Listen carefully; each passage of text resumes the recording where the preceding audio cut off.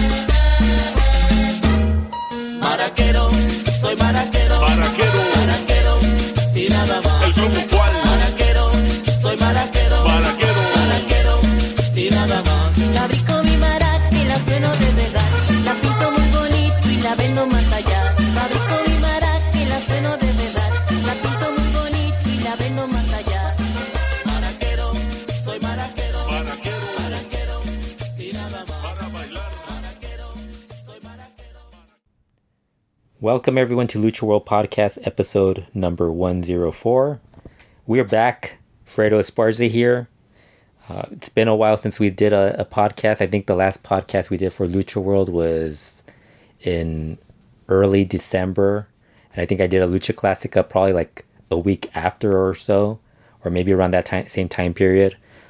Which was I think the Rayo de Jalisco one. But it's been a while. I don't think this was an intentional vacation or time off or however you want to call it, but it kind of just became something that came about just because I was busy with so many other things. And since we do Lucha Talk, I think we took 3 weeks off for Lucha Talk during the holidays, but there was a lot of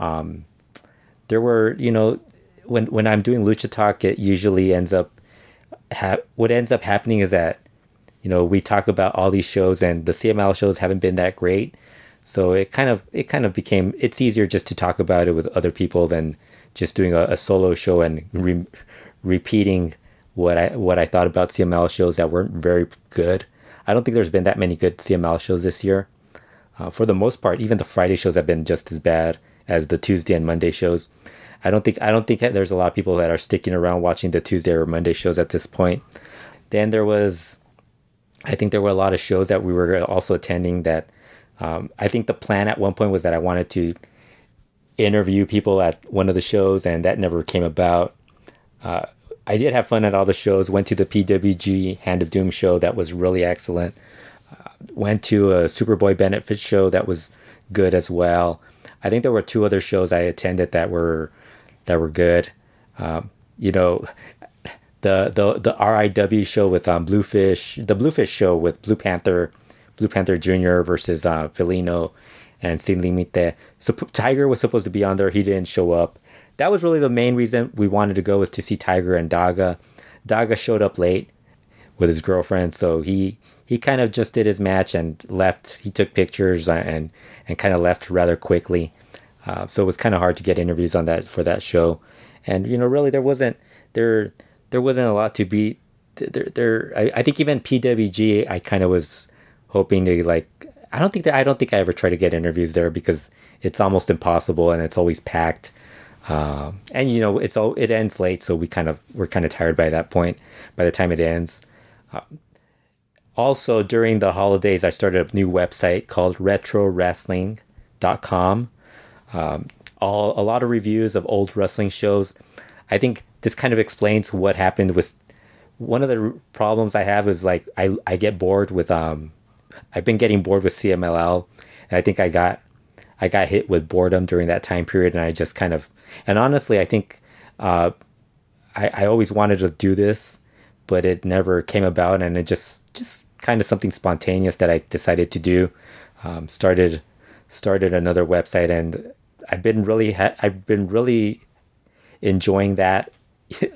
even more than watching current wrestling. So I think I still enjoy current wrestling, even though, there's a lot that I don't like. But it's like now it's like just certain matches that I enjoy. When I watch CML or AAA or anything on television, it's usually just a couple of matches I like to watch, but it's not like the entire show.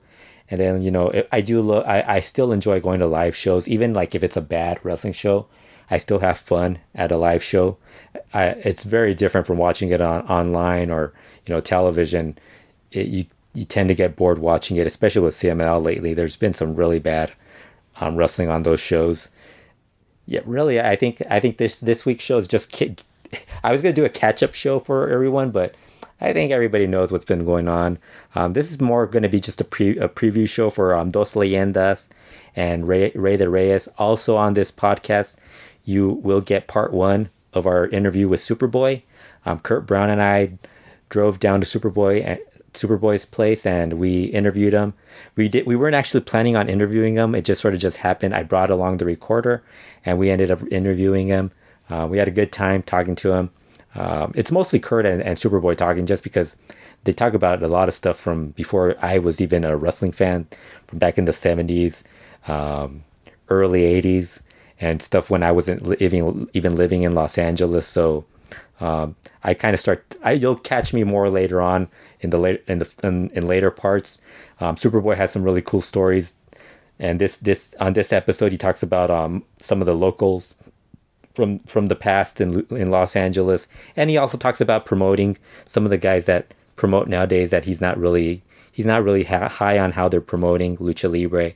And there's a lot of stuff that we talk about, but there's this, like I said, I split it up into I think it's going to be 3 to 4 parts, just because Kurt ended up keeping the recorder on for about 2 hours, so there's like certain parts to it where there's nothing really going on, or like Superboy's wife would be serving us coffee and we'd end up talking in Spanish. You'd hear us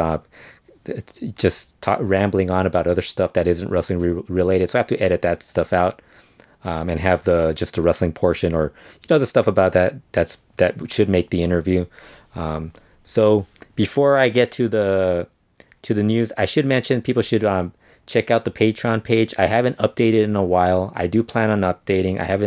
It's hard to do that stuff. I honestly kind of think I have to change it up to just doing podcasts, because I post a lot of this. I was doing those write-ups, and those are a lot of work, just because I'm translating a full magazine, which is at times not that easy. It actually takes about 2 weeks just to go through a full magazine, unfortunately, because I have other things going on. So it takes a lot of time, and I kind of don't think people are really reading them. So honestly, I think I should just scrap that and just go with podcasts. I'll probably start adding podcasts for my other website. Since I'm recapping a lot of shows, I kind of thought it would be cool just to do podcasts covering some of the highlights of those what was going on those shows, in those promotions, territories, and whatnot. So I think I'm probably going to do that. I also think the Lucha Classica shows are going to be a little more focused on individual luchadors and certain time periods, just because I don't think people are really like that into the. I don't know, for whatever reason. I think what I'm interested in, maybe it's not something that people are as interested in, and I don't think there's a lot of interest in the write-ups. I think it's more me just doing a bunch of work for very little interest. There's very little interest in it, unfortunately. I might bring that back at a later date. Who knows? But anyways, since the year started, there's been a lot of news, mostly coming from in terms of what's been going on with the TV networks in Mexico. As we've finally got, there was about a 3-week period in late December, early January, where AAA wasn't on Televisa, and immediately people started to wonder if that was the end of AAA on Televisa. They didn't say anything. No one said anything for several weeks. There were just a lot of rumors. The Planchitas weekly column, actually brought it up to everyone's attention. They didn't bring it up to everyone's attention. Really, the people that brought it up to everyone's attention were the people that tune in to AAA TV, pointing out that there wasn't anything going on. And so I think a few weeks later, we got the announcement that they were moving. They actually thanked Televisa for the years, for I think over 25 years of being on that network, and they had decided they were going to be changing networks. I think it was about a week after that announcement that they announced that they were moving to Azteca TV, and so now they're on Azteca. And with AAA moving to Azteca, about a week after that announcement, there were rumors that CMLL was going to be replacing AAA on Televisa. Nobody brought it up on CMLL's part. There were some rumors, denials, and eventually it turned out that CMLL did end up returning to Televisa. They just did so this past Saturday, and what a show to start with! A really horrible Friday show. When you have the Ingobernables in a main event, building up their big hair match, and it's going to be an Ingobernables type of match, so you pretty much know it's going to be a two-fall match that is really bad. And then you also have Gilbert El Boricua versus Diamante Azul, which, this is not Mesias from 2008 or 2010, or Mil Muertes from Lucha Underground. This is Gilbert El Boricua in CMLL, and he's not shown anything. Diamante Azul is horrible also, so you're basically getting, and I don't even know if they made it to, I don't think they made it onto Televisa. They had I know they had the main event, and then they had Guanato Styles match, and a couple, I think there was another trios match that they had. If they had Gilbert versus Diamante Azul, that would have been the dumbest mistake on Televisa's part, but they've done some bad stuff. And as usual, CML being back in Televisa, we got the usual story of them having a ton of commercial breaks. Lots of commercials were played and a lot of editing of the matches. So it's like they never left, honestly. I think the difference was that AAA, I think, might have complained a little more about how their shows were airing on Televisa, whereas CML doesn't really care about that stuff. So they're back. AAA is in Azteca, and there's already rumors that they're going to change the day and time of when that show airs. As the rumor is Azteca's not pleased with the ratings. And I'm sure this will happen with CML and Televisa as well, because as much as they're excited about having them, it's not. I think AAA right now is a far hotter product.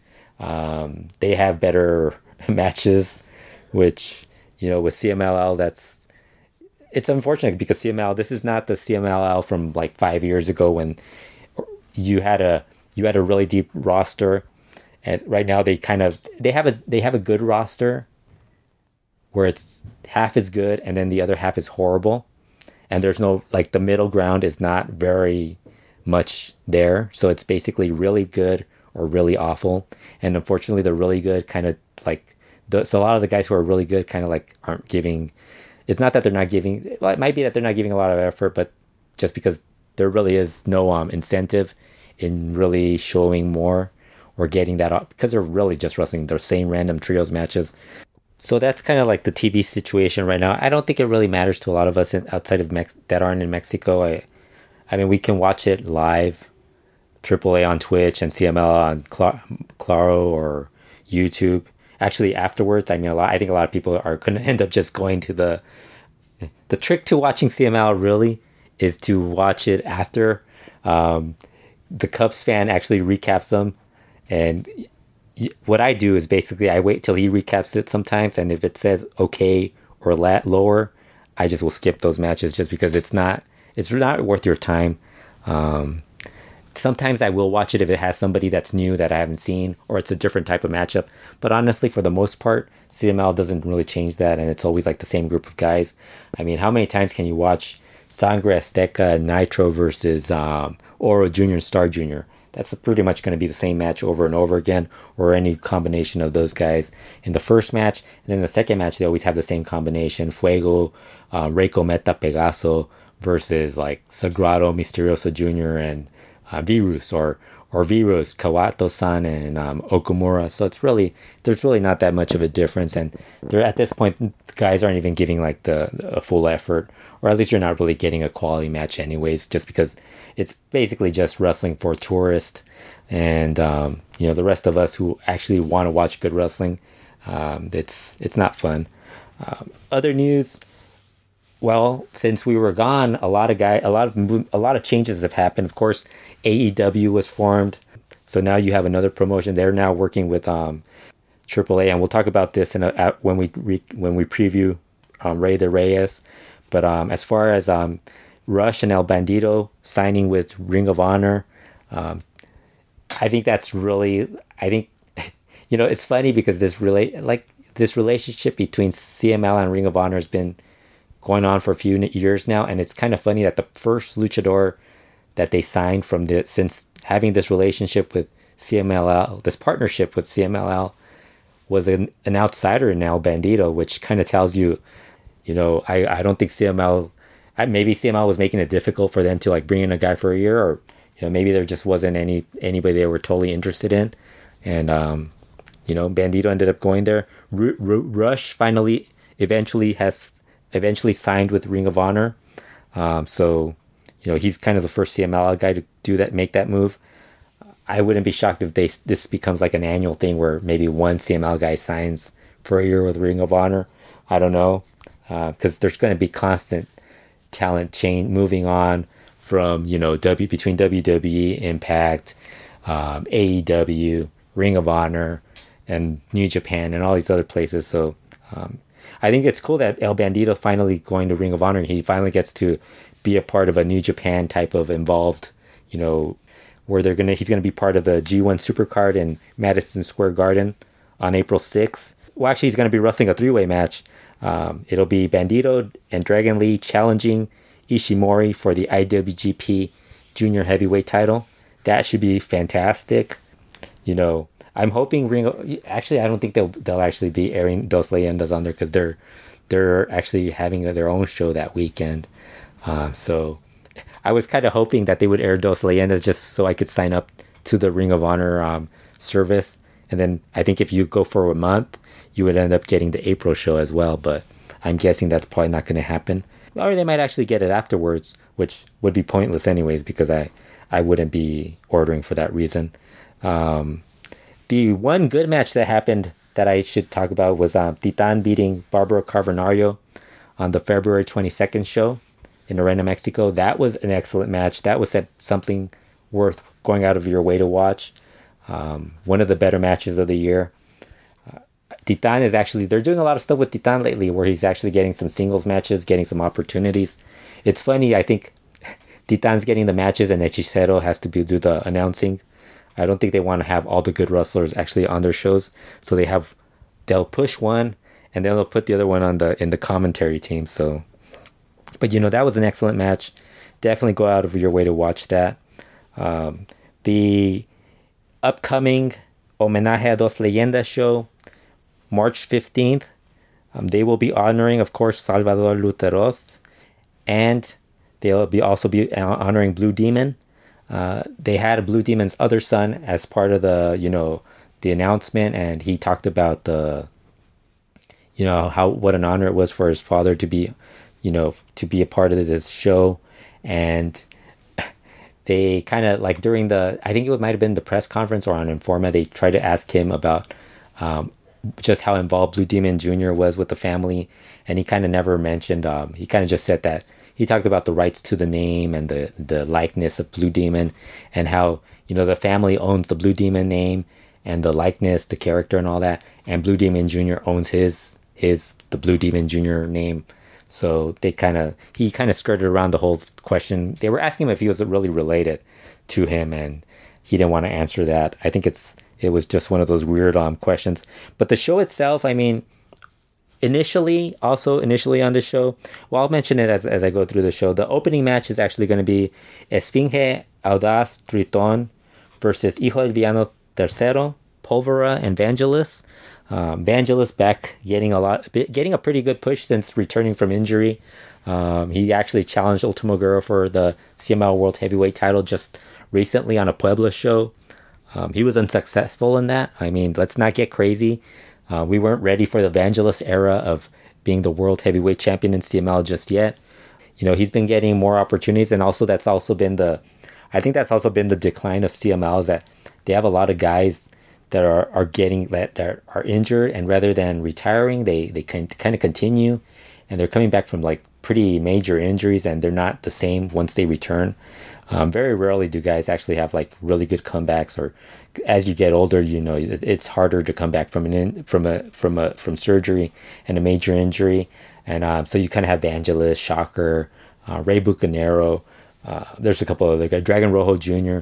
These type of guys that are kind of always hurt, and they come back and they're not fully healthy, but since they're well connected in the promotion, they end up still getting bookings, and some of them get pushed. I think Ray Bucanero, Shocker work main events on the non-Friday shows, so that kind of tells you the status of CML's roster right now, where if those guys are still getting main events, we're in trouble. Well, Best de la Ring's also getting main events too, so it definitely is a dark time in CMLL. I think the opener should be fine. It's going to be interesting. I kind of want to see Audaz versus Hijo de Villano Tercero. That seems like the match I want to see, but I'm not really that excited about this match. I think they could have gone with a far better group. Titan was originally going to be in this match, and but Audaz is replacing him, so that's kind of like a positive there. Titan got moved up the card, but at the same time, I mean, I'm not a big Esfinge fan, and I don't think the Rudo side is particularly strong. This is a show that, there is no Hechicero. How Hechicero isn't on this show is beyond me, but that's CMLL. The second match is the Micros, which will be probably the best. It'll be a lot better than the opener. Microman teaming up with Atomo and Gallito versus Chamuel, Mije, and Perico Zacarias. Usual, I expect this to be a good match, and because even the matches that aren't as good are still far better than some of the undercard matches in CMLL right now. So I expect that, and this is going to be a big match for them on one of the bigger shows. So I would expect them to go all out on this. Kind of tells you how bad Angel is, where Atomo's now replaced him.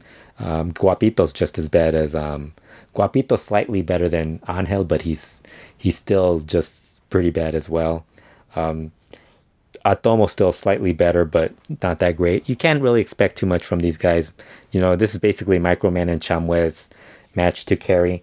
The third match is Titan is moving up to this one, so it's Titan teaming up with Diamante Azul, who actually wasn't on the card, ends up replacing, if I recall, I think he's replacing Dragon Lee or Caristico. Actually, I think he's replacing Dragon Lee in this one. Well, actually, Diamante Azul and Titana are replacing Dragon Lee and Caristico in this match. So it's Titan, Diamante Azul, and Soberano Jr. versus Mephisto, Hefesto, and Templario. That should be a slightly better match than the opener, just because Templario's in it, and we can finally get Templario. And we get Templario in there with Soberano Jr. and Titan, so that should be fun. Mephisto and Hefesto, they can still kind of have good matches every once in a while. So this should be a good third match. I don't know if it's going to be great or good, but it's still going to be at least something that's better than what you would expect from a normal Friday show. A lot of these changes we'll talk about when we get to the semi-main event. The fourth match, that didn't have any changes, but it's actually a Rudo versus Rudo trios match. It's the Dinamitas, Nueva Generación Dinamita, Sansón, Cuatrero, and Forastero, taking on Carbonario, Nero Casas, and Gilbert El Boricua. And this will be an interesting test. The Dinamitas really work well as a technique when they're kind of more doing technical wrestling. As a technical, they're more working as technicos. So they usually do pretty well at that, especially Cuatrero. But you get Carbonario. This is going to be a test because Nero Casas is coming back from injury, and then we also have Gilbert El Boricua in this match. It'll be interesting because if Gilbert El Boricua has a good performance against these guys, then maybe I think some of us would think that there is some hope. I think it would just depend on what kind of matchup he could get in CMLL. But the bad thing is CMLL is the way they book him. They just keep putting him, with the Cyber the main mans and Diamante Azuls and Rush. Not that Rush is bad, but the type of Ingobernables match. So he gets stuck in those type of matches. Gilbert's better served being in there with a smaller, a lighter, more athletic guy like Phoenix, or here maybe like a Dragon Lee, someone like that. I don't think he's necessarily an ideal guy now where he's going to work against big guys and it's going to look good. It's just going to look slow. So this should be an interesting match. Could be good. Could be bad, like I said, just because of Gilbert, and we don't know what causes how healthy he is. The fifth match should be good. This probably is going to be the match of the night. This match actually was what changed the entire lineup. As you'll see, Audaz joined the card, and then Titan and Diamante Azul also were added. Titan was moved up, and then Diamante Azul was added to the card as well. This was originally going to be the Guerreros Laguneros, Ultimo Guerrero, Gran Guerrero, and Euphoria defending the CMLL World Trios titles against Volador Jr., Penta Zero M, and King Phoenix. That was originally going to be the match. They came up with this really creative storyline in CMLL Informa, where they brought out the Guerreros Laguneros so they could finally find out who their opponents were going to be at Dos Leyendas, because this was the last match that they announced. They had already announced the entire card prior to that. This was going to be the last match they announced, and it was on Informa. They made this big story where apparently Volador Jr. went to the programming department and asked that he team up with King Phoenix and Penta Zero M to challenge for the CMLL World Trios titles against the Guerreros Laguneros. This led to Informa having the Guerreros Laguneros upset that they didn't just challenge them after a match, and it became like this big story about that. And I think about a week later, or after they announced the deal with Televisa, that was completely changed. Suddenly, Phoenix and Penta were removed and were replaced by Caristico and Dragon Lee, which I'm sure should be a good match as well, just because I think that's a really good trio, and they're perfect for the Guerreros Laguneros. So I actually think it's not going to be this drop off. I think there's going to be some disappointment from fans who were expecting the Volador Jr., Penta, King Phoenix Dream Team. Now think about that. That's the Dream Team. But like 2 weeks prior to that match, I think a week before that match was announced, they had Volador Jr. teaming up with Mystico and Caristico, and he called that a Dream Team. So you have all these Dream Teams. This was also another Dream Team. So you really could have had 3 different Dream Teams involving Volador Jr., and they ended up with this one. And I think it's fine because you have Dragon Lee. Mystico didn't make this card, which is kind of funny. They could have replaced Diamante Azul with... they could have just had Mystico added to this and dropped Dragon Lee, kept Dragon Lee in that other match. But I think this is fine. Should be a good match, like I said. And the whole thing with... there's been a lot of people speculating as to why Penta and Phoenix were removed from the show. Planchitas had the worst rumor where it was they claimed that I forgot what that they weren't told about this booking, and that when CML finally contacted them or got a hold of them, they had already booked a match for Arena Nesa, which if you look at that lineup, that Arena Nesa lineup has Volador Jr. on that show, so it kind of made zero sense. That was the worst rumor that Planchitas has come up with, and I think they're pretty hit or miss with the rumors and stuff. But that was a way out there. Other people are kind of speculating that maybe this was more of a call from Televisa and Azteca, more so on Azteca's end, where they're getting the Rey de Reyes, the AAA shows, so they're getting Rey de Reyes with those guys, and maybe they just couldn't. They didn't want Penta and Phoenix on the competing channel. Anything's possible. It could have been something as stupid as CMLL legitimately not just deciding to go with their own guys and changing their own lineup. We've seen this before from CMLL, so it could be just from CML's stupidity than anything else, honestly. The main event is a hair match between Angel de Oro and Niebla Roja going up against El Terrible and Bestia del Ring. A lot of people were immediately starting to wonder why Rush wasn't added to this. Why wasn't it Rush instead of Bestia del Ring? Rush is actually wrestling at on Ring of Honor show that same day, I think, against Bandito. So he's got a far more important match than this one. This is kind of an underwhelming match. I think they should have just gone with a singles match with Niebla Roja and Terrible. Although I will say, if you watch the CML Universal Tournament final between Niebla Roja and Terrible, if you watched it live, you saw a lot of Niebla Roja that week on that show. you saw more than you probably wanted to see. And if you're more into that, you probably enjoyed a little more of seeing what you saw in Niebla Roja. Unfortunately, those of you that did not see it live, you pretty much just got a blur or an alternate angle from that, so you did not see what the rest of us witnessed. Some of us who were watching it live didn't really notice it because we were like just shocked at how bad he was doing some of the. It's weird. I was I think the second fall he ended the Terrible ended that fall with the Styles Clash, and he actually. I've never seen anybody have that much trouble doing that move, and he does that move frequently. But for whatever reason, he had trouble getting a hold of Niebla Roja. So he ended up grabbing his trunks, and he showed a little too much of Niebla Roja. We saw mini Niebla Roja at that point, and I didn't see it. I don't know if it was mini. Not hating, not like hating or anything. Not giving anybody any like sort information on it.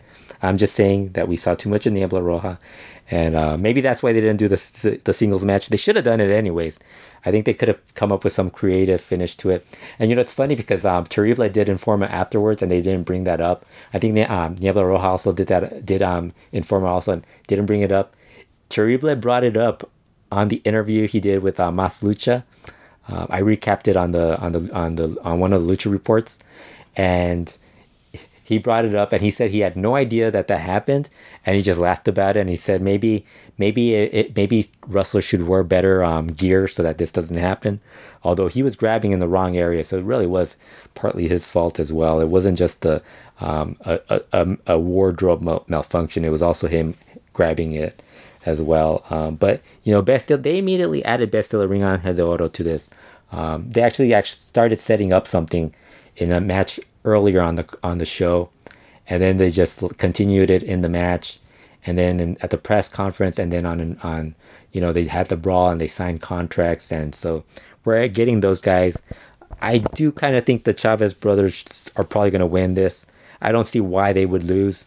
Honestly, just because there's so much more value with them having hair and then leading up to another hair match at a later date.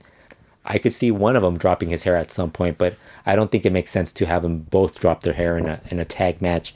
I do see Terrible and Bestia Ring losing their hair. Terrible actually, he's been on a roll. Getting a better push. He's been awesome on interviews too, by the way. I think during his Informa appearance, when they were announcing the host for the Televisa TV show, CML TV show, which they totally changed as well. Initially, they had announced Julio Cesar Rivera, Miguel Linares, and Leobardo Magadan were going to continue just hosting doing the TV announcing for the CML show on Televisa. That ended up changing. They ended up going with Riaño and a couple of other people, and Hechicero was an invited guest announcer. During that segment, they brought out Terrible, and Miguel Linares was talking about some of his favorite wrestlers, and he said one of his favorite wrestlers was El Terrible. So they were telling Terrible about how Linares had just said this, and Linares interrupted Terrible and said, one of the things that's also most impressive about Terrible is that he doesn't have vision in one eye. And so this is actually something that I heard about, I think late last year. A source told me about this, but we weren't really sure when he lost it or anything at that point. We were kind of speculating about it. I think the story was told, and we kind of had a sense of when it was. I think at that point we thought it was like in 2009, 2010, but apparently it was even longer before that. I think it might have been 2005 when he lost his vision. So he actually told the story on Informa, but he went more in detail on Mas Lucha when he was interviewed by Mas Lucha, and it's a really good story. It's one of those situations where he's actually not the only person that I know of that's lost his vision. I think most people know of Pirata Morgan, who's probably the one that's most known for that. But there's been several other wrestlers that have lost their vision in one eye and continue to wrestle. There's a lot that kayfabed it, and some actually made it known. So it's one of those interesting stories in lucha libre or in pro wrestling where you get something that hasn't been brought up in a long time, or it's been kayfabe for like the longest time, and you finally get the story. And he actually said that it happened like in 2005 in the summer 2005, he mentioned the trios match. I think it was Arena Coliseo, and he actually said he continued wrestling for about a week before the pain finally got to him, and he just had to he went to the doctor, and they told him that he had two options. He could lose vision completely, and he could keep the eye, or they could take the eye out, and he just have he'd wear an eye patch, and he just did it. He said he just kept the eye for aesthetics. So he still has his eye, he just can't see from his right eye. But he's been a terrific interview so far. So that's about it for CMLL as far as what's been going on lately. Dos Leyendas, I'm not holding out a lot of hope. I think it'll be a good show, but I think it's kind of disappointing because we've been getting a lot of really boring CMLL shows, and so I think right now we're settling just for an okay, above average show, which when you're one of the top promotions and this is one of your top events, one of your second biggest event of the year, and you're kind of just hoping for a above average Friday show. That's kind of telling what the situation is right now. I was just thinking about this because we're constantly talking about how the Rudo side in CML is kind of in a decline. But I mean, could you imagine what CML would be like on the Rudo end if they would have kept guys like Rey Escorpion, Puma King, Taurus, who else is there? Tejano Jr. and Fantasma, Fantasma. There's 5 Rudos that CML could have had at some point, and they let them go, and you see what the effect is. Now we have best of the ring in main events. We have aging Rudos like Felino, Efesto, Mascareno 2000. We have that kind of group of guys, and really you don't have the depth that you could have had. You have a lot of guys like Hechicero who is very rarely used. So like I said, hopefully it's a good show and it'll be fun. But other than that, that's about it. I guess right now, we'll go to the interview with Superboy, and we will be right back after that with the AAA portion of the show. And we are here with Superboy for, this must be the 4th or 5th interview we've done with him. Yeah, we've done quite a number of them. Quite a bit. Yeah. He's been a big part of the LuchaWorld Podcast. So, kind of going freeform, we're wanting to talk about some of the old You're just going to ask them all the same questions we asked them every time. I'm sure we're going to do some overlapping. But one of the guys we started talking about was one of the veterans of Los Angeles. As the helicopters pass. Are there any train tracks nearby? No. Damn. We missed the jackhammer. Remember the interview where there was a jackhammer in the background?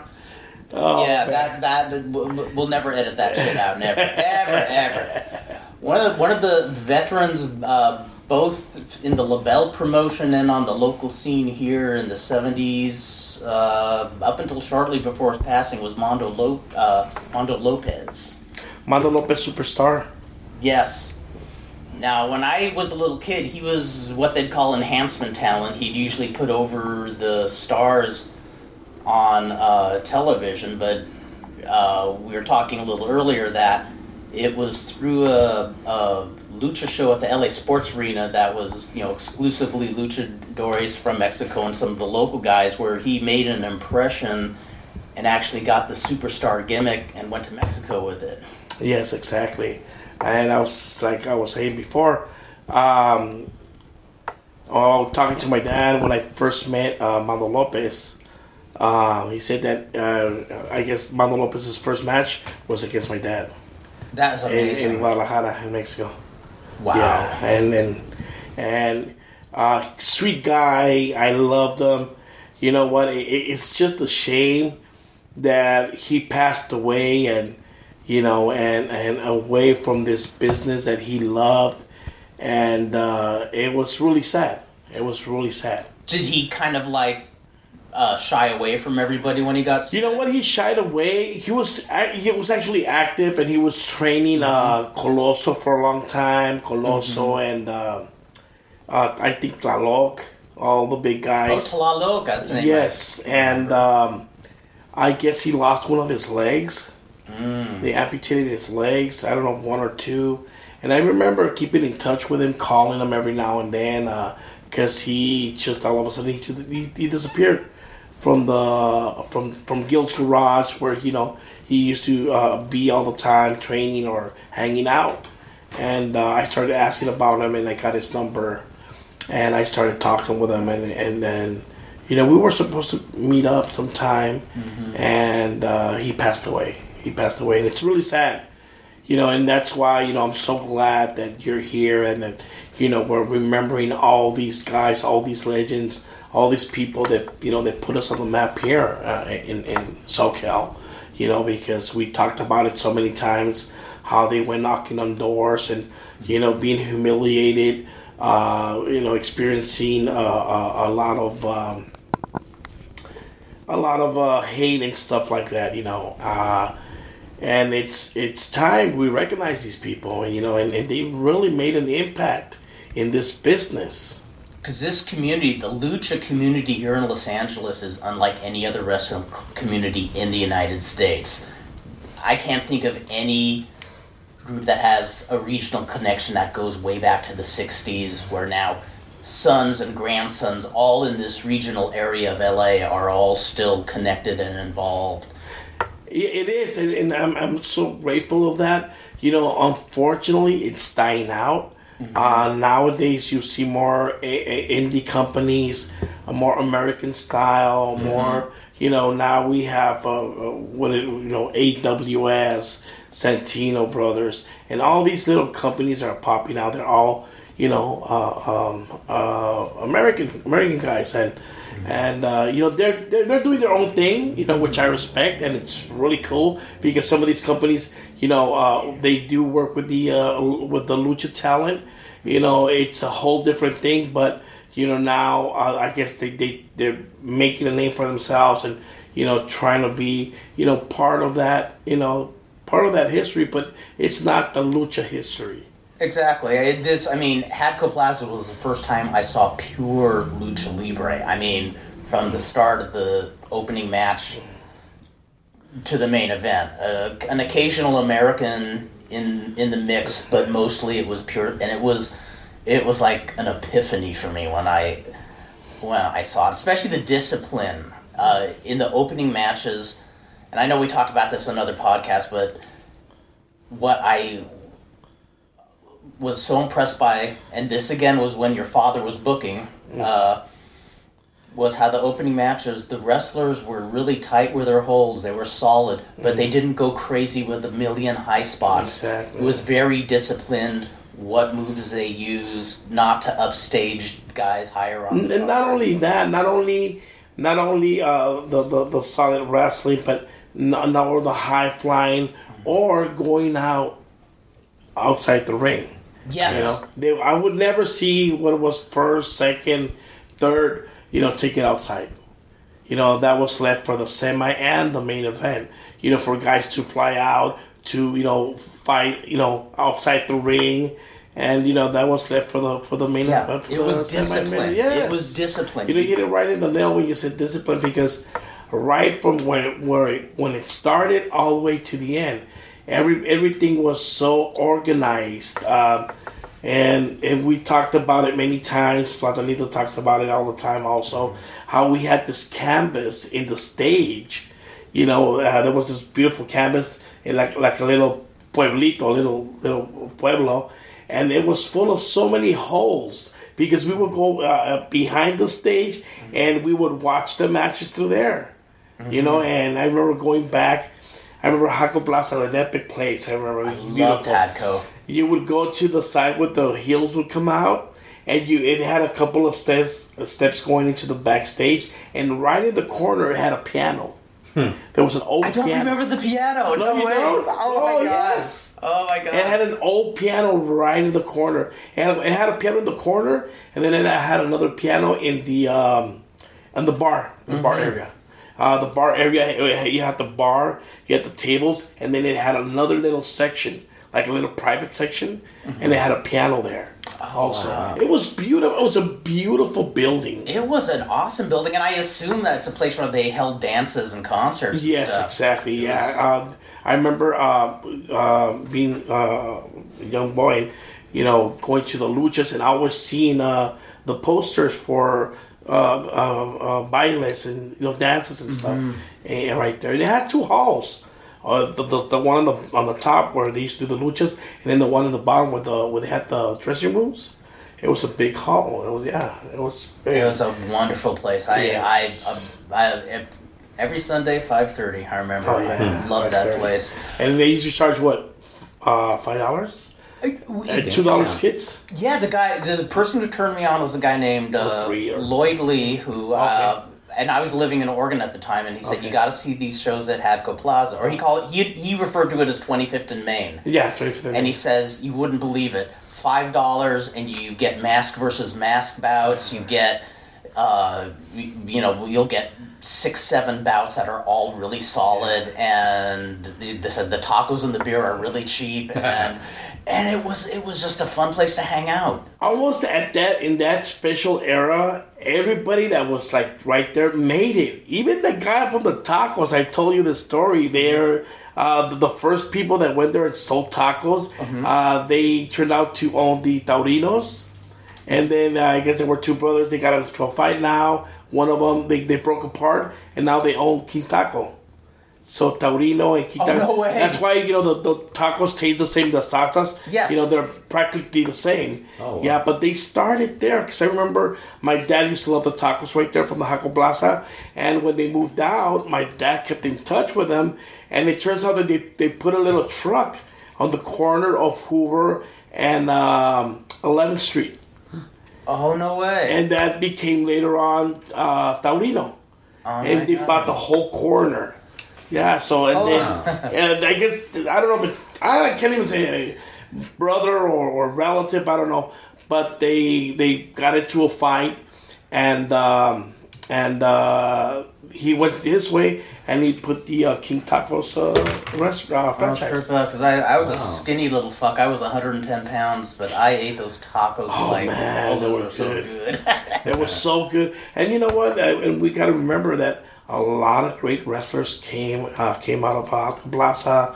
We got Los Migras, we have Los Jaliscos, Super Astro. I saw him when he was a rookie. The Chivos. Yes. And we had a lot of big names back then.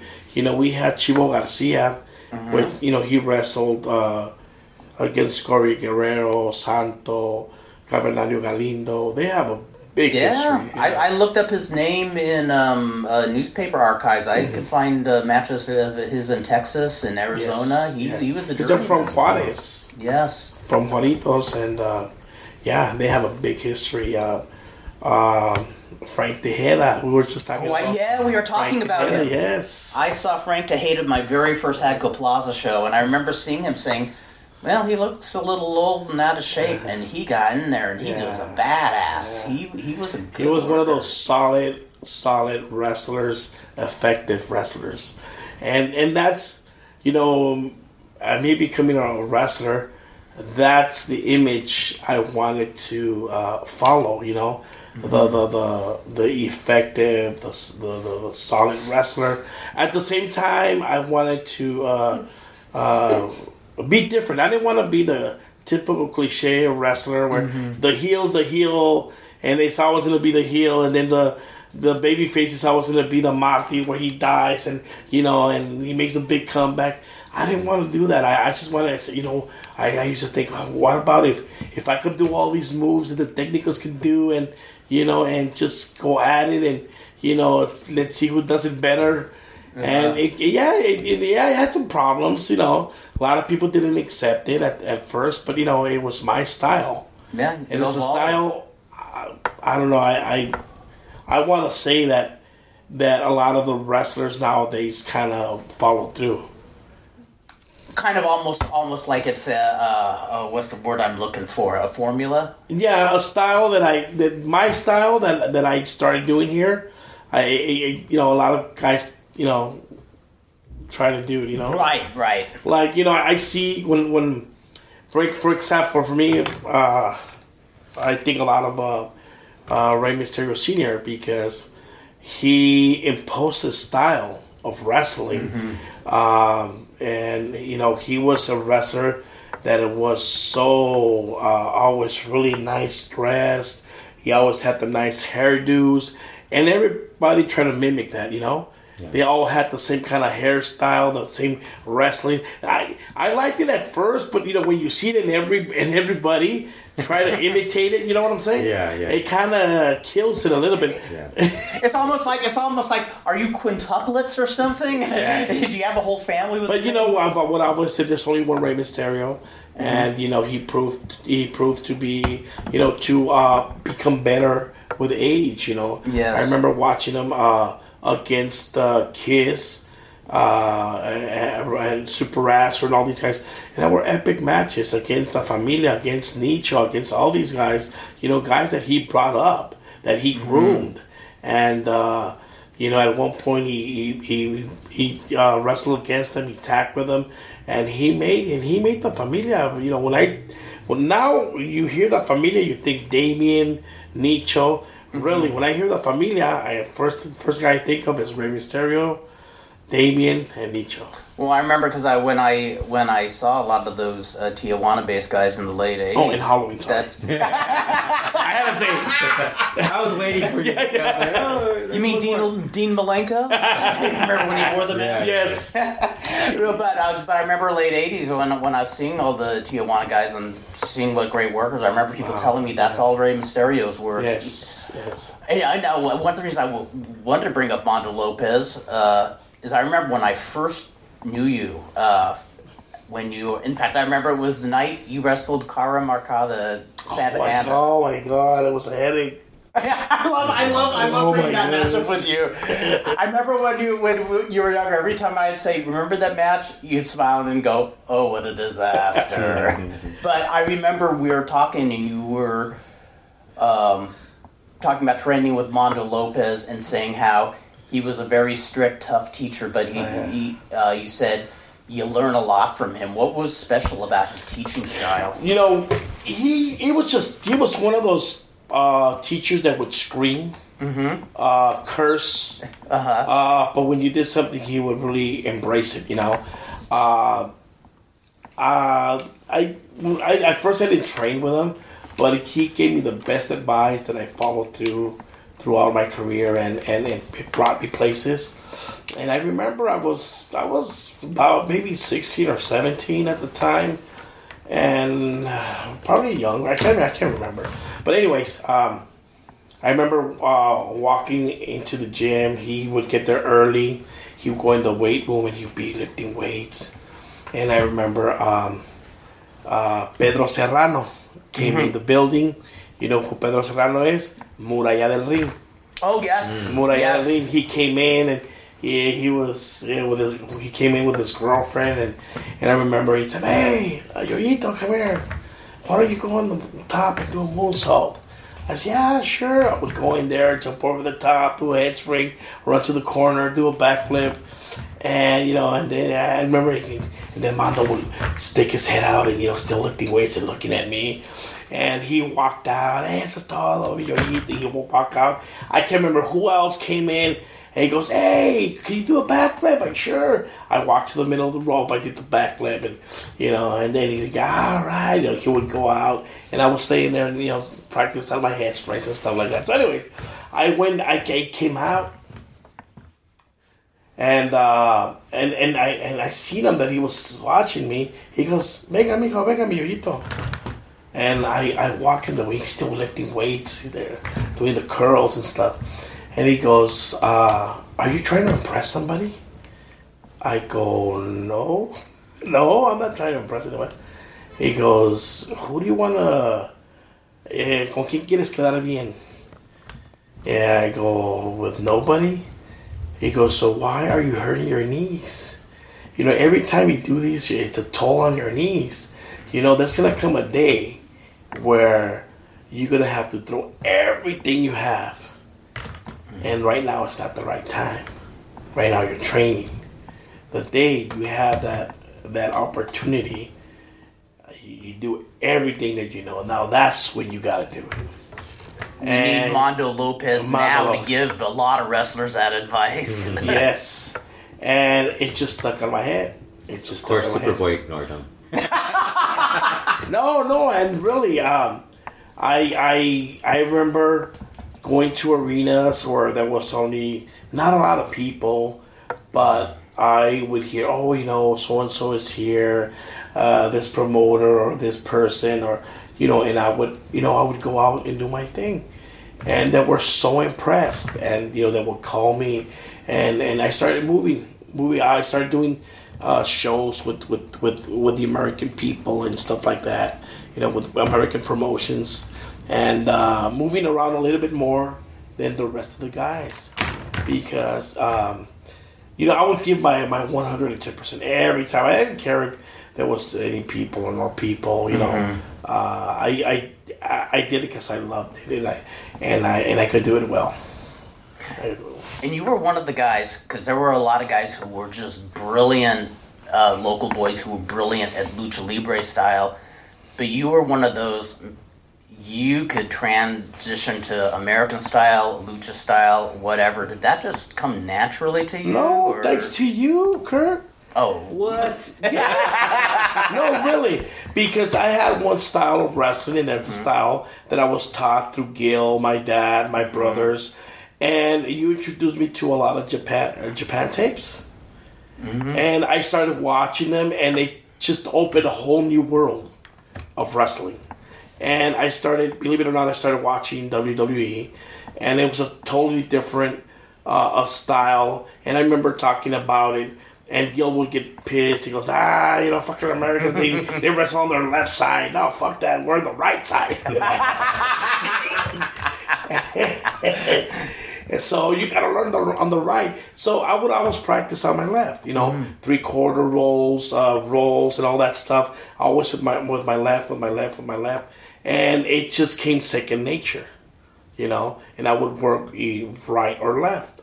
And that's one of the things that I started teaching here. Mm-hmm. My first students, I go, dude, you got to learn on your left. You're going to be wrestling with a lot of Americans, and the day they tell you to do an arm drag, you're going to fall on your head. Mm-hmm. Yeah, and they did. A lot of guys, when it came to an arm drag, they would land on their head because they couldn't take the bump. And it was, and to me, it was really easy. It was really easy, and like I said, I started watching the Japanese style wrestling. It's also on the left. So, like I said, it came second nature to me, and I would learn really easy, and I was always open. I was always looking. I was always, how can I say this? I would go to shows just to watch how other guys would work. And, sooner or later you were wrestling these guys and you knew what to expect, as far as working wise and how experienced this person was.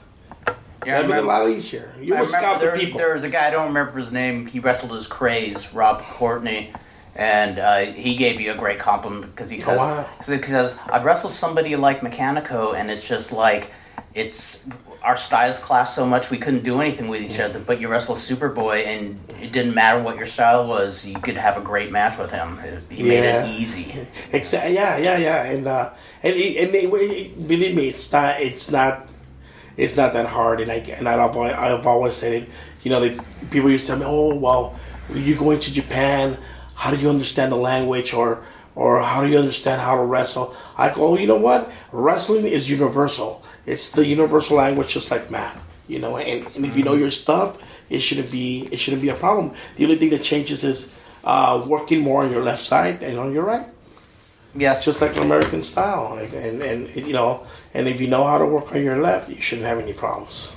Yeah, because I remember I started working American style when I started learning lucha style. I loved it, but man, it felt like I was trying to write left-handed. Exactly. It was like such, especially doing headlocks from the right and everything. That was so foreign to me, but I dug it. I dug it.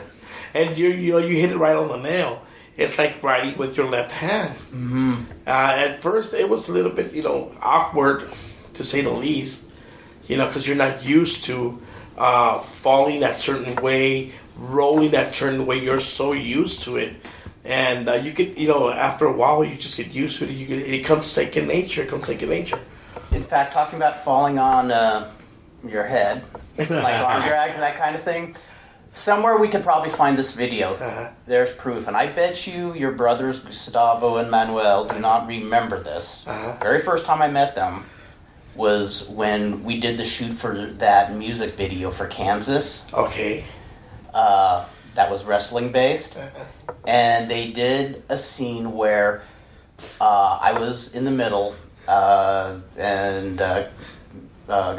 Principe and Capitan were on either side of me, and we were charging this other wrestler, and we do like a 3/4 roll. Uh-huh. I was taught American style. Oh. So they do their roll on the right, I do mine on the left, and one of your brothers went right in my head. And if you find that video, you actually, it's just a 2-second, you see me go, oh. Oh, wow. And then I remember Budokan, God rest his soul, whenever that would get brought up in front of somebody who they were kayfabing. Okay. Like, Kurt, remember when they landed on your head? Yeah, I remember that, Buddha. How long were you in the hospital? I don't know. How many stitches did you need? I don't remember, Buddha. Oh my God! Yeah, God bless him. Yes. And it's funny because I remember back in 78 when they were doing shows in San Pedro. Yes. And I remember that's where I first seen Budokan and Pistol Pete. And then they were wrestled there. And Strand Arena, I remember. Yeah, they wrestled. It was like an old theater. Yeah, Gory Guerrero would be selling tickets, I remember. Yes, and I was only like 8 or 9 at the time. Mm-hmm. And I could remember like it was yesterday. I remember my dad wrestled Budokan and Pistol Pete, and he tagged up with Coloso. Oh, yeah. Yeah. And I remember this big American guy. He looked like he actually was a bodybuilder, and he would always feud with Budokan, and always just arm wrestle. They were doing some arm wrestling contest or something. That was cool. That was Hulk Hogan, you know that, right? No, it wasn't Hulk Hogan. No. The guy looked more like the Iron Cheek. Yeah, but he was a big dude, real muscular. Yeah, but yeah. Oh man, good old days. And again, we're talking. This is 1978, and I'm talking about shows being run by Gory Guerrero at this place where Falcon de Oro, Platanito would ref, and all the guys were there. Back when Platanito had that pompadour hair. Yes. Oh yes. In fact, I don't. Gory Guerrero must have had something to do with the Strand Theater itself, because I'll never forget being there one day. This was 1981, and I see him there, and he'd be dressed nicely. He'd always wear a suit, and I see these punk rockers, like back in the days when punk was a shocking-looking thing, and they're sitting there just talking with Gory Guerrero about renting out the building, and I'm saying, this is the most odd thing, this old gentleman, Gory Guerrero, talking business with these badass-looking kids. Yeah. Here's another name from the past that I remember, and somebody actually got to work with, Sal Quintero. Oh yeah, Sal Quintero. Infernal. You used to wrestle as Infernal. I didn't realize that was him. I think. No, sorry, because I remember when I saw him at Hadco, he was as Sal, and then he became King Cora later. King Cora. And I'm not 100% sure, but I think he used to wrestle as Infernal. Back in Hadco Plaza, because there were 2 Infernales. Oh, okay. And I think I'm not 100% sure. Sal Quintero, yeah. He was the first wrestler who ever put me over clean. Really? Yeah. Remember that match when he you put it up on YouTube recently, where he's like called Torbellino or something? Yeah. Oh, that's him? I didn't know I was going to wrestle him that day. Okay. I just got in the ring, and there I look, and I see him with a mask on, and I'm going, oh my God, that's Sal. And yeah, that was the first time anybody ever put me over clean. What was his name? Torbellino. He just used it that one night. Okay. Every other week he was King Cora. Yeah, it's funny because all these guys came out of the woodwork right after the 90s or early 90s because they've been retired for so long. Ever since Jaco Plaza in 84. And they just started coming out. I remember one of them was Terremoto Quintero. Terremoto Quintero, yes. he wrestled in the early 90s. Actually, he tagged up in one occasion. I think it was Terremoto Quintero and myself versus Piloto Nuclear. I think Halcón Blanco and Capitán Oro. Yes. And we did such a riot that day. We were fighting on the floor. Oh, it was terrible. It was a good match. We had lots of fun. Just watching these tapes, man. We used to go for 45 minutes. Yes. 45 minutes, and we had a lot of condition, and it was just awesome. And 2 out of 3 falls, and I guess that's when it meant something. That's why I was in Mexican wrestling.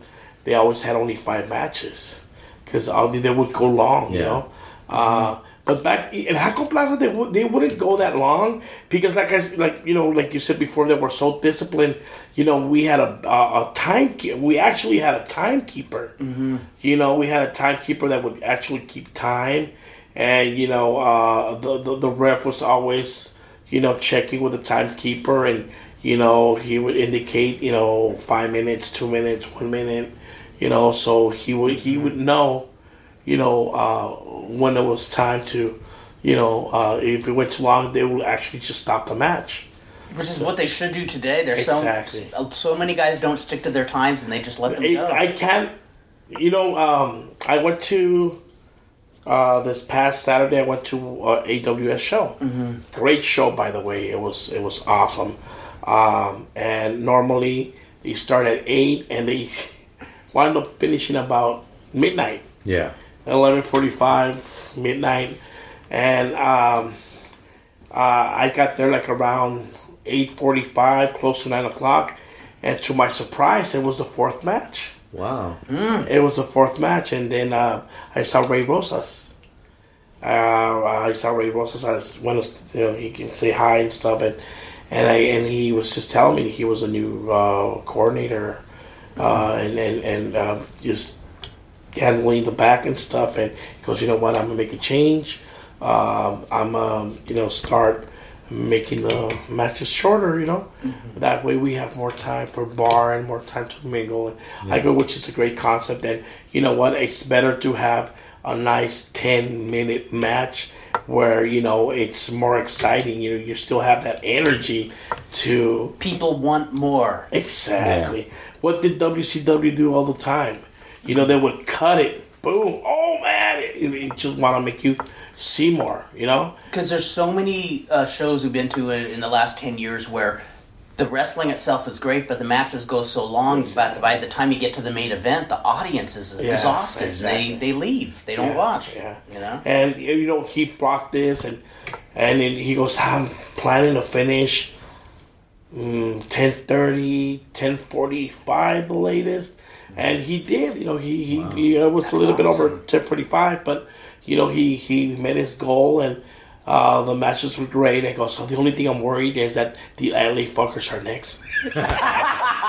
He takes a sip of his beer. I go, man, you're gonna need a little bit something stronger than that. Yes, I gotta go talk to these guys. But I just want to congratulate him, and he did an awesome job. And I think if he keeps on doing that and he's heading in that direction, I think AWS is gonna be a better place, to go and see the matches where you're not gonna be out there for that late, unless you want to stay and mingle and to have a few beers. But I salute him because more people need to get that art down. Most definitely. And I'll be honest, in my shows, that's what really made it exciting and made people want to come back, because I would finish early. Yeah. I would start early and finish early, and make your matches short.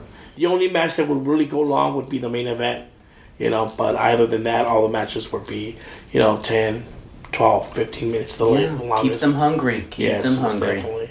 And I think, we go back to the discipline of Jaco Plaza, and I think we should, it's something that maybe we shouldn't be talking about because it has to be integrated in all these matches.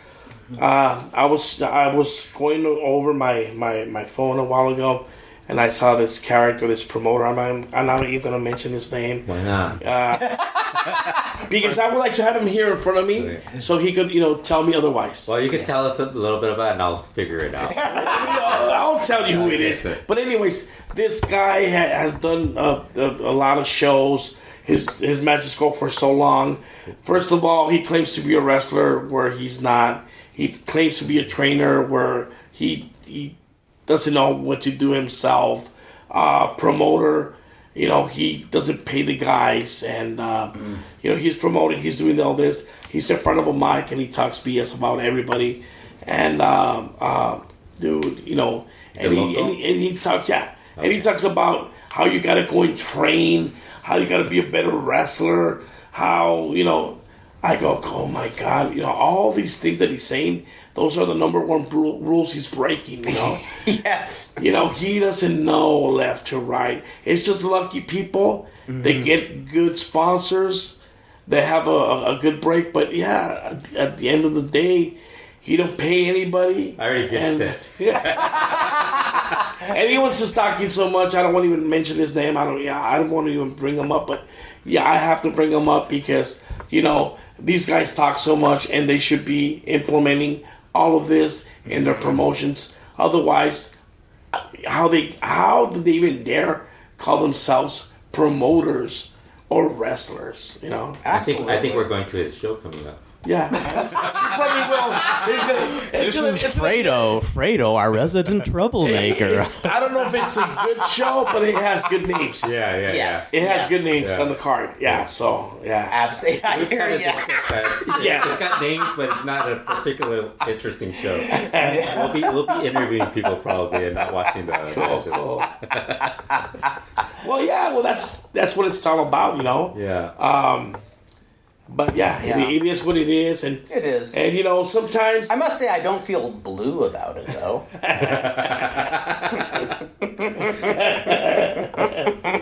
Sorry. Or something smells fishy, but no pun intended. Yeah, but and these are the number one guys that need to implement a little bit of that. Talk less and do more action, And I bet you if they do that, I don't know, maybe they'll be good promoters. Yeah, because I never really considered promoting, but if I was going to, the first thing I'd want to do is find the people who know how to do what I don't know how to do. Exactly. I kind of think that if you've been a wrestling fan or you've been around the business enough, you should have a pretty good idea about how to do it. Mm-hmm. But some people are just really dumb about it. No, they don't know. And they don't really know it. They don't really know it. They really don't know what they're doing. They don't study it either. Like they don't even. But you know what keeps these guys going? That there's always people that are willing to do this and willing to do that. So by the way you see it, by the time they get there, everything's being done for them. Yeah. Mm-hmm. I seen other promoters that, man, you get to the arena and they're barely putting up the ring. The chairs are not there, and it's the show starts at 6:00. They're there at 6:30, and they're charging the people that are already sitting down. Yeah. Yes. I go, oh my God, and they don't even have an announcer. They don't have a referee. Mm-hmm. Sounds familiar? Where could you ref? Man, that day, it was like one of my first shows. One of the people on this podcast has done this. I was the referee with the Keep On Truckin' T-shirt on, and oh my God, that was one of my first shows, and I'm all excited, and we're ready to go, and I go backstage, and okay, you guys ready? Hey, where's the ref? There's no ref. Kurt, come here! I remember sitting in the front row and you're yelling, "We need a referee," and I'm like, "I'm a shitty referee." Oh Oh my god. Oh my god, that was fun. I gotta say, I know that was an arena that was kind of out of the way and hard to find, but I like that little place. I loved it. I loved it. You know, it's a shame that it didn't have no parking. Mm-hmm. You know, and people were complaining because they had to park, you know, on the other block. Yes. Or stuff like that, you know, but I love the place. And, you know, now thinking back at it, you know, I could have rented out the place maybe for a gym, you know, and because somebody else rented it, but I heard just bad things about it. Anyways, but I love the place, and, you know, it packed up the people, and people were still going even though there was no parking. I remember that. And it was so fun, yeah. There's a very loyal crowd there. You know, one of the reasons why I started promoting is to give back a little bit to those veterans, to all these people that paid the way, you know. I did a tribute to, the Triton? Yes. Piloto Nuclear, I think Gori Chavez? Yes. Oh, yeah. So, in all the old-timers were going... Kurt Brown. Kurt Brown was there. Enrique Medina. I think you did do it. You gave him an award, didn't you? I think he so. was I like, don't think so. you guys brought him up or something. I think he gave me an award for Why like didn't he give you- cleaning the arena. I don't or think he gave you an something award, but he called you up to do something. Like, you were like one of the people who was like, I don't know if it was a Superboy show, but somebody did that for you. Oh, that might have been MPW then. Oh, that's MPW. That's right. That's right. I If you're forgot like a about that. Hall of No, we Fame got to do award. something for Kurt. Yeah. Oh, well, thank No, you. most definitely. You know, I've always said it so many times, you know, I just want to thank you from the bottom of my heart, always being there, you know, really, you know, you got me the best gigs, the biggest companies, and man. Wow. We are back, and now we are going to talk about preview AAA's Rey de Reyes, which should be airing live on Twitch. If you could watch it live. If you can't watch it live on Twitch, you could subscribe. I think it costs like $5.99 to subscribe a month. But if you have an Amazon Prime account, you could actually pick this as your free subscription for a month. I do it every month for AAA when I remember. Although now lately I have been remembering. I do try to watch as much as I can from AAA. I think there was a year period where I was just skipping AAA just because there was nothing I was really into. As soon as like all the guys left, but everybody's coming back. I mean, the gang's coming back, Panta's back, Phoenix is back, Daga even came back, so Taya's back. I mean, everybody's back, so the shows are a little more exciting. Plus, they've actually added a lot more talent. Their undercard has gotten better. I think the only thing is they're still holding on to Dr. Wagner Jr. and Blue Demon Jr. and certain guys that I'm not really a big fan of. Some of the guys have actually improved, like Murder Clown and Monster Clown aren't as horrible as they used to be, so they're at least watchable. But they still have Jeff Jarrett and guys like that, so you still get a couple matches where you could actually skip. The Exoticos matches have been very bad, so there's some matches you could skip. But for the most part, I mean, you're basically getting at least 3 to 4 good matches on every single one of their shows, as opposed to what we're getting with CMLL, where CMLL actually streams 3 live shows, and maybe we're getting 1 good match out of those 3 shows, which is really sad. A sad state of Lucha Libre right now, where that's what's going on right now. But Rey de Reyes, this one also looks like a good show. I think they probably could have done a little more with it, but you know, it's still a pretty solid card. The opening match is Nino Hamburguesa and Big Mommy defending the AAA Mixed Tag Team titles against Villano 3 Jr. and Lady Maravilla. That should be good. They've been building a storyline on Lady Maravilla and Nino Hamburguesa. I'm guessing that if there is a title change, that might be the reason.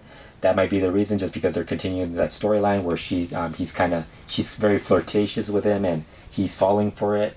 So it's kind of disappointing, just because the only thing I'm kind of disappointed is that Lady Maravilla probably would have been better in the match, the women's match, and La Hiedra and Villano 3 Jr. were like a really fun tag team.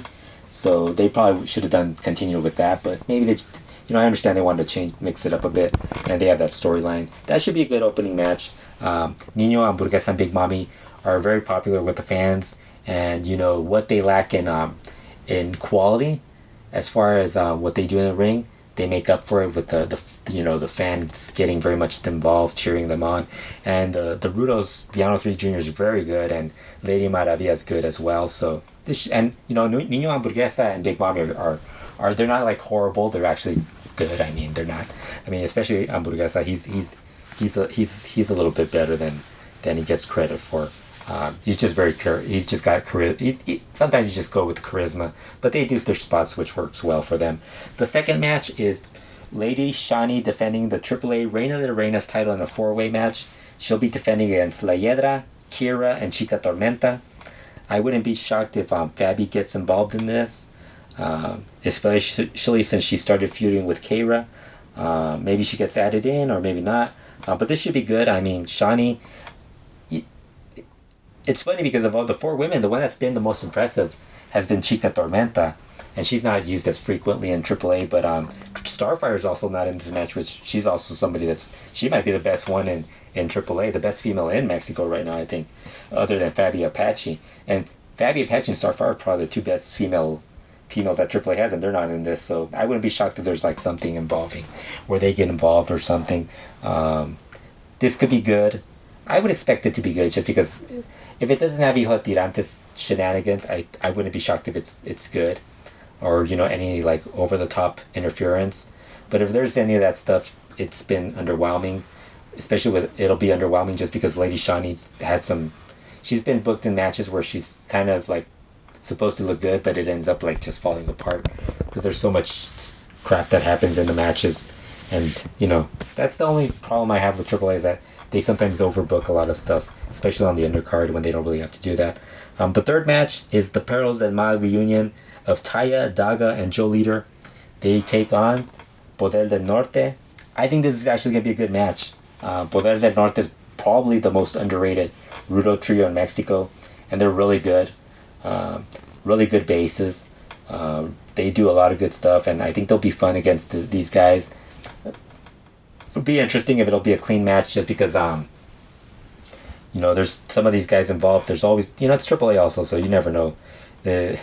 You're always worried about what could go wrong with some of the matches, but I think this will be good, especially just because you have Poder del Norte, and Daga's good. Taya works well with guys, and these guys will bump for her, so I think that'll work well. And Joe Leader's gonna probably do something crazy in the match. To get him to leave on a stretcher. The fourth match is the random trio of Pagano, Drago, and Puma King going up against the OGTs. I think this will be a good match also. Pretty much like the previous match. I think it'll be... You could pretty much say the same thing about this one.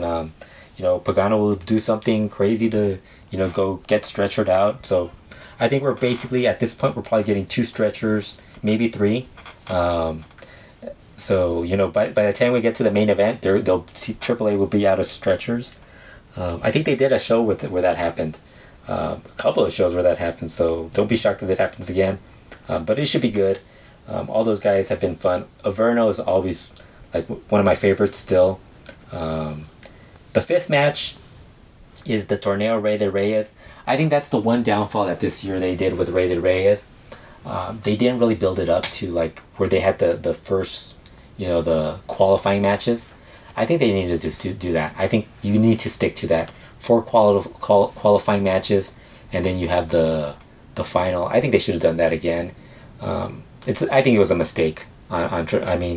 This will probably be a good match though, but I think it was a mistake just because you were building up the interest in Rey de Reyes, and that's the way you build it up with the qualifying matches. And in fact, if you did it, you could have had like a good combination of like, say, Laredo Kid, Hijo Vikingo, maybe Sammy Guevara and Taurus or something like that, and I think that would have been fine.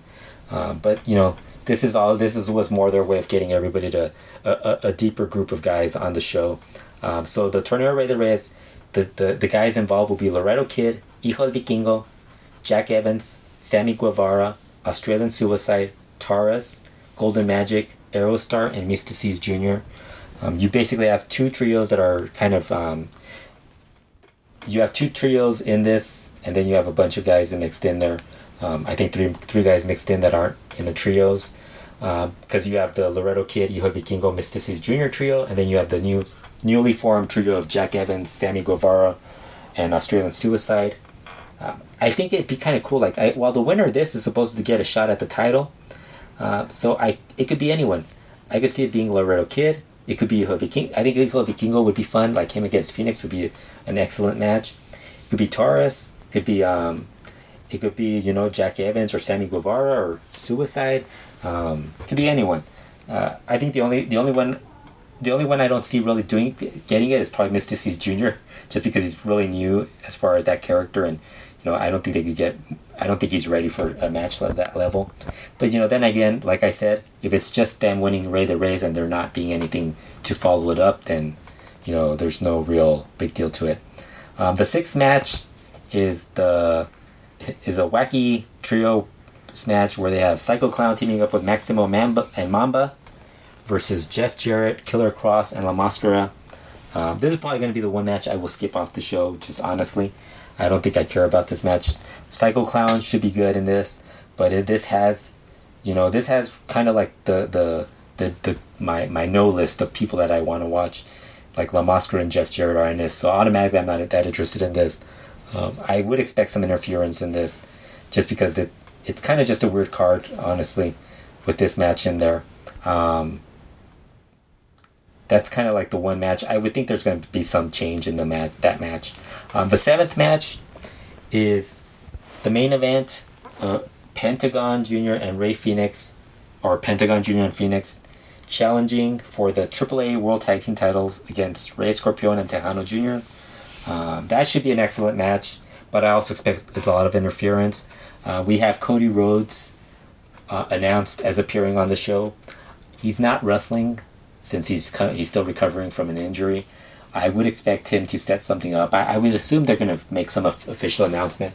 Maybe they'll announce like who's going to be what AAA town will be on the AEW show coming up in May, or maybe they'll set up something like he's going to feud with somebody in AAA, some match. We don't have Hijo Fantasma on this card, so maybe it'll involve him or somebody else that's not involved in the card. La Parca, you never know. But that should be him kind of setting something up. I don't think he's just going to be there as he's not just going to be there to sit down and watch the show. Also, I wouldn't be shocked if the Young Bucks showed up, and because there's always been talk, they're constantly showing up to confront Pentagon Jr. and Phoenix, the Lucha Brothers. So I wouldn't be shocked if they show up on this show. This would be a pretty big show for them to show up on. So that wouldn't be a big surprise. It would be a big surprise, but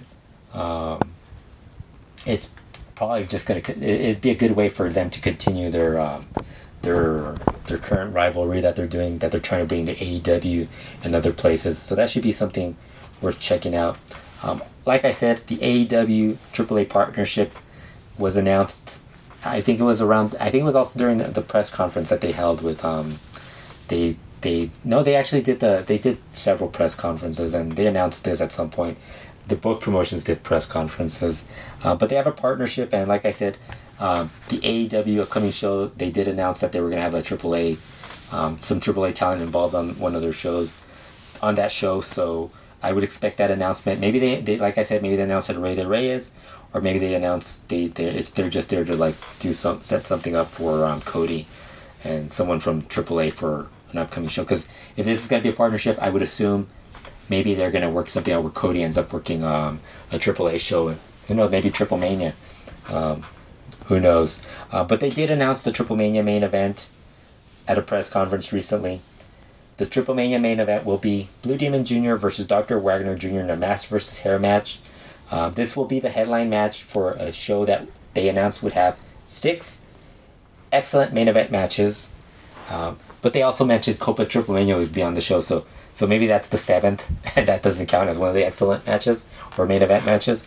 But that's part of the plan. I'm not as excited about this match. I think I wasn't even excited about when they first announced the if you recall, Triple Mania, last year's Triple Mania ended with Dr. Wagner Jr. challenging Ali Park to a mask versus hair match at the following Triple Mania, and Ali Park pretty much buried Dr. Wagner Jr. at that point, and AAA as well. But it was a month later when Ali Park had another disagreement with AAA, and he's been gone. But there's already been rumors that maybe AAA will reach out and talk to try to get Ali Park back on good terms with them, and maybe he could join in on this. I don't know, but right now the way it stands, it's going to be those two guys going at it. I'm not that excited about it. Everybody's already assuming Blue Demon. Everybody already just assumes Blue Demon Jr. is going to win the match. First of all, if he wasn't going to lose it, you weren't going to have Dr. Wagner Jr. win Blue Demon Jr.'s mask. So that right there already tells you that that's not going to happen. Because if you were going to have Blue Demon Jr. lose his mask, you would probably want him to lose it to somebody who's a lot bigger. Either a up and coming guy like Psycho Clown, or someone like Ali Park, and so it's not happening at all. The odds are pretty much, I would say 100% that it's not going to happen, that he's going to lose his mask. There's still that point, I would say like 99.999999, and then you maybe have like a 8 at the end point, 8 at the end, so it's like 0.000002, and maybe right there you might say like there's a shot that he might lose the mask, but I don't think he is. I can't imagine him having more to offer after, if he was to drop the mask. It's not like, he could still keep going, but I mean, I don't think there would be the same interest in him. So honestly, I don't really see how they're going to get out of that. I think at this point, AAA really has, I think AAA kind of has to start improving their like main event group. Like, they have main event guys, but they don't have like this, they don't have the, I think they took so many years to like develop, like build them up, other than Psycho Clown, that it'd be kind of hard to just have like a different main event for the fans that the fans will accept as a main event. Same thing is happening with CML. Actually, even worse with CML, just because they haven't really, they've been like, like a guy like Sobrano Jr. Remember, he was like pushed high, and then like suddenly Diamante Azul's ahead of him. Nobody wants to see Diamante Azul versus like so and so in any of these singles matches. So I don't know, but that's AAA right now. Triple Mania main event: Blue Demon Jr. versus Dr. Wagner Jr. I'm not that excited about that. I'm sure I think they'll start announcing. I'm sure at Rey de Reyes they'll announce something else for that show, and then we'll probably get like about 2 months of nothing like being mentioned.